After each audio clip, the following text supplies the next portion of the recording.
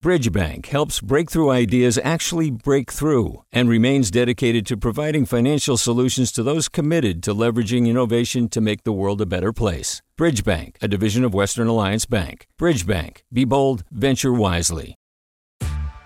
Hey there, this is Brittany Luce from NPR's It's Been a Minute. KQED's podcasts like The Bay, Bay Curious, Mind Shift, Right Nowish, and more all tell the stories of the Bay and beyond with reliable, human-centered journalism. They aim to inspire, make you think, entertain, and expand your understanding of the place you call home. Here's how you can support podcasting at KQED. Showing your support is easy, and you can join Brittany in supporting KQED Podcast too at donate.kqed.org/podcast. That's donate.kqed.org/podcast. From KQED.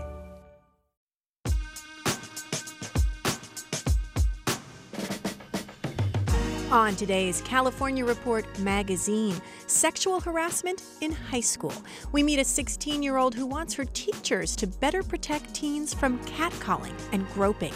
I would be walking to class and somebody would come up to me. They'll keep hugging me, and like won't let me go. Then it gets to a point like, okay, I said stop, like stop. And we'll hear from some Californians in their 80s, 90s, and 100s about their secrets to living a good life. Happiness is a state of mind. You can be happy with what you have or miserable with what you don't have. Plus, we visit one of Sacramento's oldest restaurants where powerful lawmakers dine on Potstickers and banana cream pies. I'm Sasha Coca, and this is the California Report magazine. Your state, your stories. Imagine a woman comes forward to say at her job, male coworkers regularly slap and grope women, and everybody chimes in with sexual slurs. Even worse, the boss punishes some women who complain. In the era of Me Too, that workplace would probably come under fire. But sometimes teen girls deal with this kind of behavior regularly at school. Reporter Lee Romney introduces us to one of them in Oakland and tells us what her school district is doing to better protect girls like her. Hey, hey, hey, listen up. Hey, what's up? I'm in a squat portable classroom at a park in East Oakland where teenagers with the nonprofit group Girls Inc. are talking about rape culture and the over-sexualization of girls as part of an after-school program. This topic hits home for Christiana Vaughn. We find a quiet place to talk. I would be walking to class and like I wouldn't want to be bothered or anything, and somebody would come up to me and hug me. I'd be like, okay, like enough, it's enough, like stop hugging me, you know. And then they'll keep hugging me, and like won't let me go. When it like, then it gets to a point like, okay, I said stop, like stop, you know. Christiana has a big warm smile and long hair. She's 16 and she goes to Skyline High. I've seen when a boy would like grope on a girl or like touch her inappropriately, and then she'll stand up and be like, what are you doing? Like, you know, have an outburst, and the teacher will have to send her out instead of like asking the boy like, what are you doing, and sending him out. And then there's the sexualized name calling. Almost every corner you turn, you could hear a boy calling a girl a hoe. I have never heard a teacher ever say, hey, don't call her a hoe. Skyline High's lead principal, Nancy Bloom, says adults at her school do step in when they spot inappropriate behavior or hear students using slurs. When we know about it, see it, witness it, we absolutely deal with it. I would like to think it happens every time this comes up. I couldn't say with certainty that that is the case. If teachers send girls out of class, she says, it's to help maintain a calm learning environment. Still, Bloom agrees that sexual harassment is a problem and there's work to be done. These are students. These are children we're raising. It's incumbent upon us as adults to help them learn the right ways to navigate the world.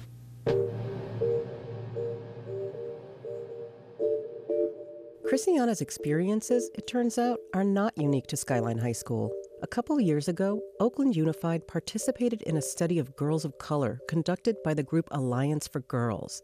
It brings together dozens of organizations that serve girls in the Bay Area, including the one Christiana belongs to. The most unexpected finding?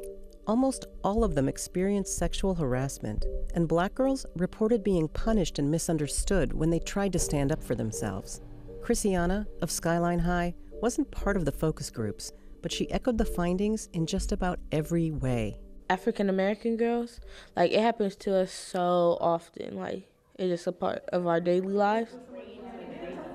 The Alliance for Girls recently convened educators and advocates from throughout the Bay Area who interact with girls of color. Also excited because this is kind of the follow-up to the work we've done with Oakland Unified School District. So I know many They talked about the study and the changes that came out of it.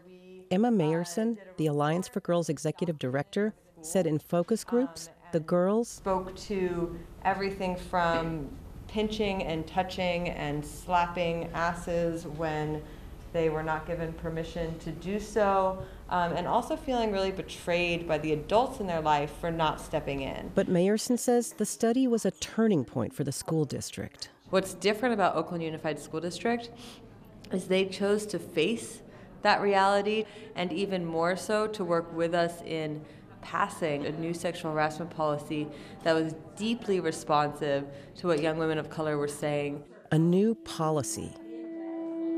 The district's Board of Education passed it last summer with a ton of input from community groups, district officials, and the girls themselves. It spells out what constitutes harassment, from unwanted leering and name-calling to spreading of sexual rumors and, of course, battery. Schools have to provide mental health support to accusers and look into whether there's a systemic problem. And students who file complaints now have a right to know what's happening throughout the process. Because under the old policy, is they'd report an incident and then just not hear back, nothing. It all sounds like a heavy lift for a district facing a serious budget crisis, but the girls are leading the way. You might have heard of school programs that focus on the needs of African American boys. Well, after the Alliance for Girls study came out, the district decided it was time the girls had their own initiative too. It's called African American Female Excellence. It's run by Nzinga Duga. She tells me young women from her program will be heading into the schools too as trainers to lead workshops and help craft skits about sexual harassment. What we can do is we can create a culture of learning and understanding and support, and it makes it okay and safe for the adults to say, actually, this is not tolerable, but not only that, we're going to teach you what is the right behavior. The district has already trained 95% of its school principals on the new policy. Skyline's Nancy Bloom will get trained later this month. But when I talked to Skyline sophomore Christiana Vaughn, she was skeptical that anything would change. Then she let herself begin to imagine what a school free from sexual harassment might look like. I feel like we would be able to walk around the school with without our backpacks hanging down low to cover us, or having to be aware of who's around you all the time. A few weeks ago, Christiana made a big decision. She left Skyline High School. She's now attending a continuation school for girls only, so she can catch up on credits with what she says are way fewer distractions. This fall, she plans to enroll in an Oakland charter school. For the California Report, I'm Lee Romney in Oakland.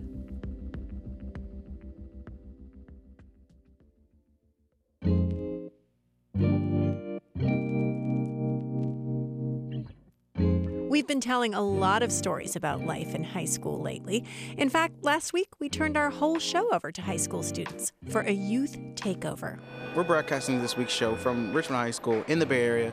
I'm Tyrus Sammons, an 8-year-old senior who I like to call myself an artist and a gamer, but I'm very excited to be on the show. Something new, and kids get a little bit of exposure to show the world what they go through in their lives. Tyrus co-hosted the show, and he brought us some intense personal stories from teens, facing homelessness, figuring out what it means to be a man, navigating the politics of race and culture, and sharing some of their secrets. I felt the world go silent.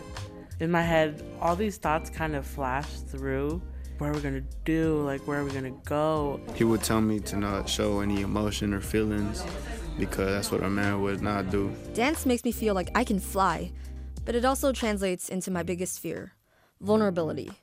And though it's hard not to run away from it in my relationships, I can't run away from myself. If you missed that special, go download it on our podcast. Just look for the California Report magazine, The Bear Wearing Earbuds, on iTunes or wherever you get your podcasts.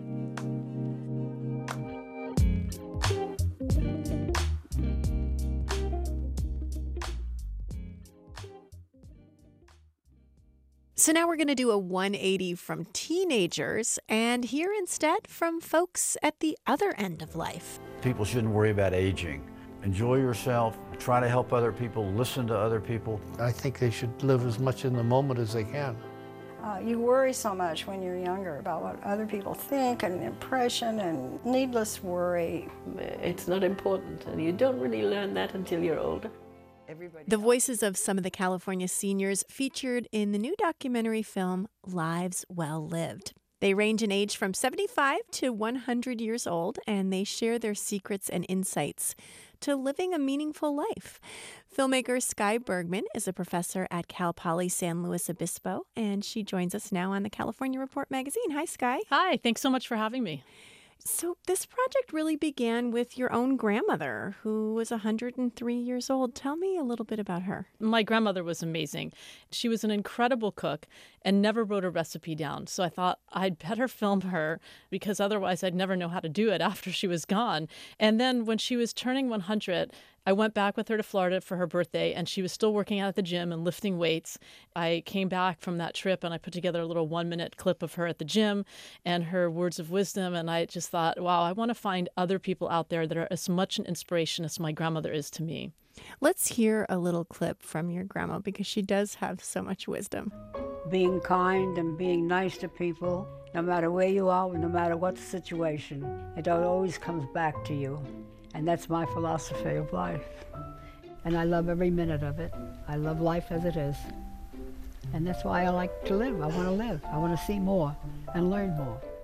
A lot of the people in this film went through really pivotal things in World War II, fleeing Europe, being in an internment camp for Japanese Americans. How do you think that shaped their optimism? I mean, so many of these people are so incredibly alive and vibrant and positive about the world. I think that they really had to remain positive in order to get through some of those really difficult times. As Sevi Justison says in the film, your attitude's the only thing you have control over. And there are times when you can't control the situation or the things that are happening in your life, but you can control your attitude about how you're living your life. You found some amazing characters like Emmy Cleaves, who's 86 and still teaching yoga. I teach because I think it's so important. It's a passion, it's an obsession. I want as many people to do yoga as possible because it is a priceless gift that you can give to yourself. Health is really where everything is at. The quality of your life is completely governed by the state of your health. At my age, if I hadn't done yoga, I'd probably be sitting here, and be sad and tired. I met her because I do the Bikram yoga that she does, and it was very important for me to interview somebody that was still doing it in their 80s because I want to be doing that the rest of my life. Her story of leaving Riga during the war, and her and her mom were trying to escape, and they ended up on a train platform, and she was handing up her bags to her mom, and the doors of the train just shut, and she was left on the train platform by herself at the age of 15. And I put myself in that situation. I think, what was I doing at 15? How would I have reacted? And I can't even imagine. Emmy's amazing because she still is teaching yoga, still practicing yoga, and I think that's a remarkable role model to look up to. A lot of people in this film are artists. You've got photographers, sculptors, musicians, and, their passion kind of keeps them young. I really liked when you spoke with Blanche Brown, who's an amazing dancer, and you asked her what advice she had for younger people. Life goes by so quickly, and most young people are in such a hurry to get to the next part of their life or whatever they're doing that they don't really take time to just enjoy what's happening right now.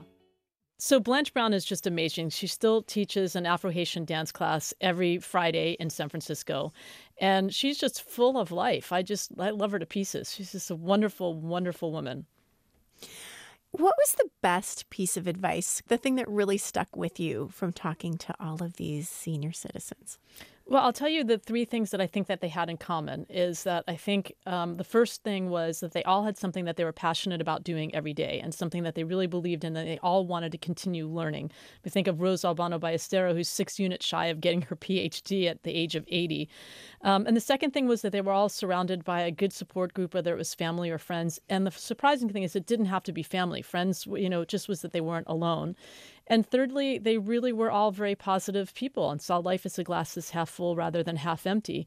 We really need to just live in the moment and think about our attitude and maybe just have a more positive attitude about things. Skye Bergman, thanks so much for talking with us. Thanks so much for having me. Skye Bergman is the filmmaker behind the new documentary Lives Well Lived.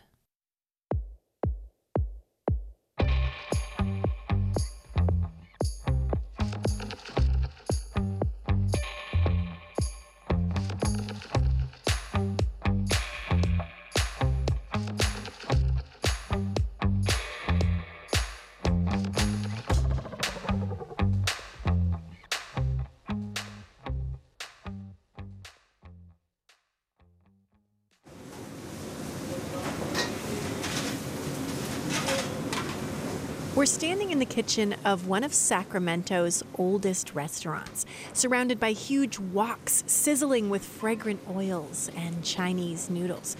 Cooks are chopping fresh vegetables and blocks of white tofu into cubes. And when we turn the corner... This is where we make the banana cream pies, our prep room here in the back. That's right. Banana cream pies. Not a typical Chinese dish. But Frank Fatt, who started this restaurant, was not a typical guy.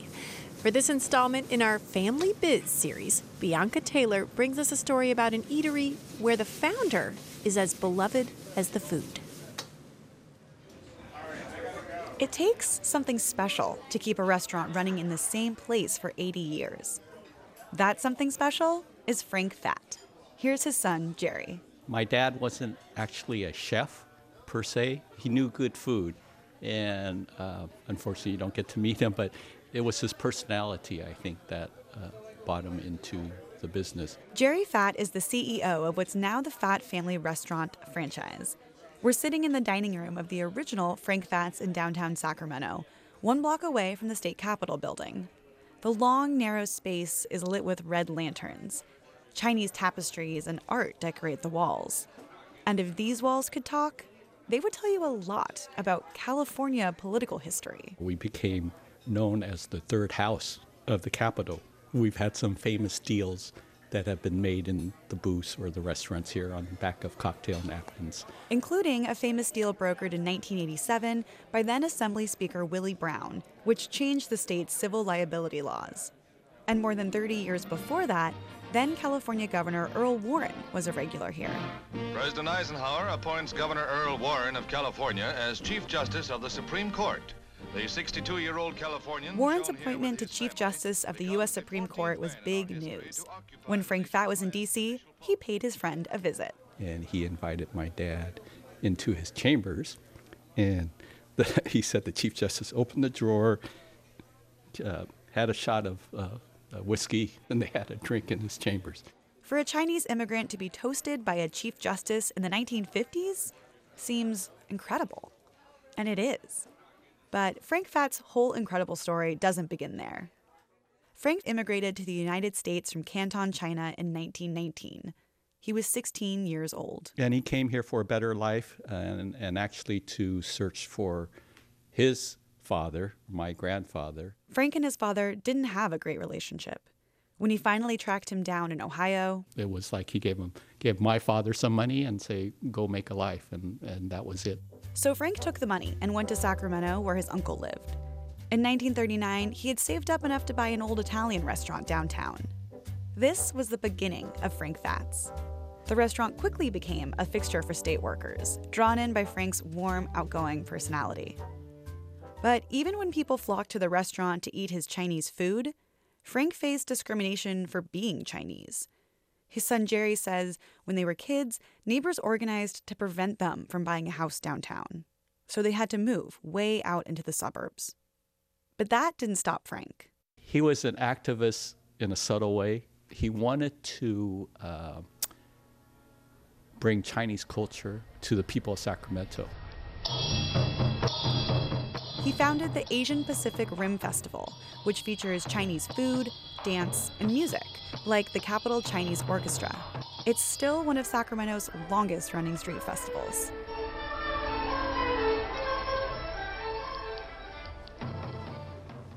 Aside from a few remodels, not much has changed at Frank Fat's in 80 years. They're still serving up heaping plates of their classics: honey walnut prawns, steak and oyster sauce, and Peking duck. Well, actually, there are a few more plaques on the wall. It is now 8:44, and new this morning, Sacramento's oldest restaurant is soon going to be honored with a very prestigious award. It's kind of like the Oscars of food. In 2013, Frank Fat's won the James Beard American Classics Award. It's an award that honors a restaurant for having timeless appeal and quality food that reflects the character of its community. The award really gets at the heart of what makes Frank Fat such a beloved institution: the Fat family. Jerry has 5 siblings who were all involved in the family business at one time or another. And even though Frank died in 1997, today there are nephews, aunts, and even in-laws working in everything from recipe development to restaurant operations. Like most immigrant family, you're just expected to help out in the business. When it comes to the next generation of Fats taking over, Jerry says it's up to them. He knows running a restaurant is hard work, especially when your name is literally attached to the business. Restaurant is so personal. It's not like running a factory, where you could just turn on the machines and have somebody watch it. Whether or not the 4th generation picks up the baton, Jerry Fat is happy to keep his father's legacy alive. One pot sticker and banana cream pie at a time. For the California Report, I'm Bianca Taylor in Sacramento. We all know that a lot of Californians are having a hard time paying skyrocketing rents. You may also know folks who are paying enviable rents in today's market because they're living in a rent-controlled apartment. So it's no surprise that this election year, the idea of rent control is coming up in a lot of California communities as activists across the state try to get measures on their local ballots.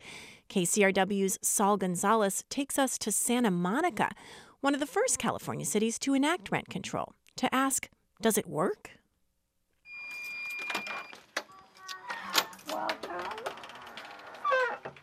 Oh, lovely.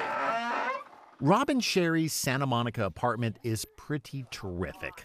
On the 5th floor of an oceanfront building, her 2-bedroom, 2-bath place gets great light, is spacious, and has Instagram-ready views. I love the morning sun, southern exposure, works for me. And I can see the Pacific Ocean. Right? And the beach.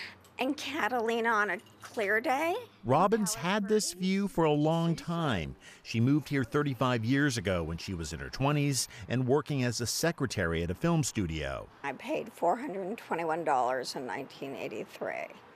I mean, who didn't love that? In the decades since, Robin's rent has gone up, and it's not the cheapest you'll find. But for an apartment this size and in this location, what she's paying in 2018 is still a deal. It's $1,615.43. You know it down to the penny. I do. To understand why Robin pays that relatively bargain rent in 2018, you have to go back in time to 1979. It was the year the Knack's My Sharona topped the music charts. Dustin Hoffman and Meryl Streep battled it out on screen in the movie Kramer vs. Kramer, and voters in Santa Monica, who were really worried about soaring housing costs, passed one of America's toughest rent control laws, limiting how much landlords could raise rents from one year to the next.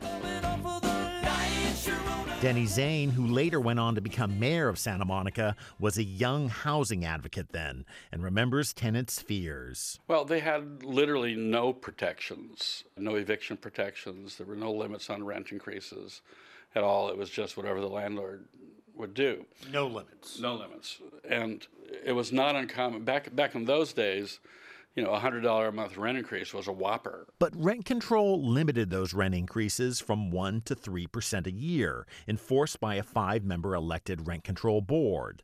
Apartment tenants loved the changes. Apartment landlords, not so much. Because it was an economic as well as a political revolution. That's Wes Wellman. He's a longtime Santa Monica realtor and property owner who's loathed rent control since the day voters passed it here. He says they were duped by activists pushing a radical political agenda. The political agenda was to make Santa Monica a laboratory for a utopian progressive theme park, if you will, in which every progressive ideology could be implemented. It was Wes, along with other landlords, who started calling the community the People's Republic of Santa Monica. And things could get hot between pro and anti-rent control groups in City Hall meetings. There was yelling back and forth and insults hurled. I even remember one rent board commissioner that had death threats and had the police park a car in front of his house for a period of time. So yes, it got very intense.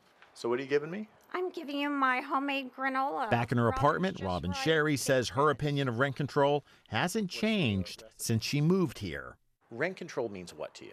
So it means everything. Now in her 60s and retired and living off of her savings after a serious back injury, Robin says rent control has allowed her to live a decent life in good times and bad. So it's allowed me to do other things. When things were better for me financially, it allowed me to travel.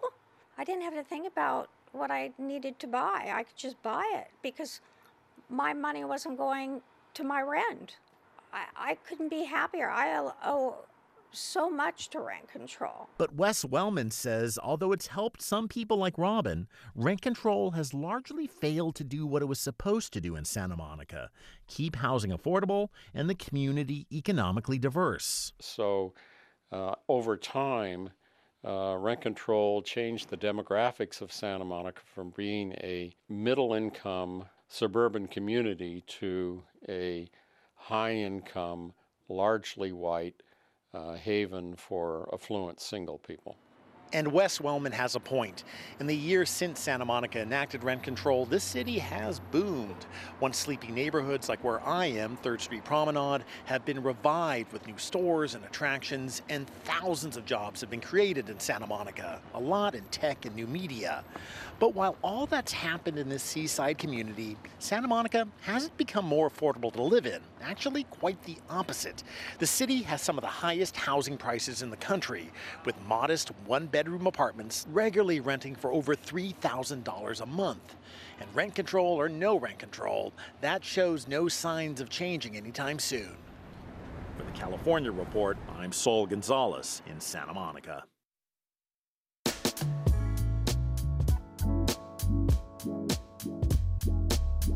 And that's the California Report magazine. We're a production of KQED Public Radio in San Francisco. Our director is Susie Racho. Our technical producer is Seal Muller, and we had additional engineering from Katie McMurrin and Howard Gelman. Our senior editor is Victoria Mauleon. David Marks is our web producer, and Nadine Sabai is our intern. Our team also includes Ingrid Becker, Ethan Lindsay, and Holly Kernan. I'm Sasha Coca. Thanks for listening.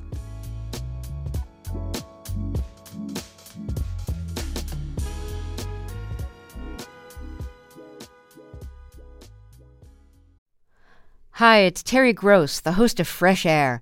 We bring you in-depth, long-form interviews with actors, directors, musicians, authors, journalists, and more. Listen to our Peabody Award-winning Fresh Air podcast from WHYY and NPR. Hi there, I'm Rand Abdel Fattah from Throughline. If you're listening to this podcast, you know that KQED produces exceptional storytelling that keeps you informed, inspired, and entertained. Their podcasts cover issues from your neighborhood to the entire country and everything in between. Support this work today. You can help us continue to bring quality podcasts to your ears. Just head to donate.kqed.org/podcast. That's donate.kqed.org/podcast.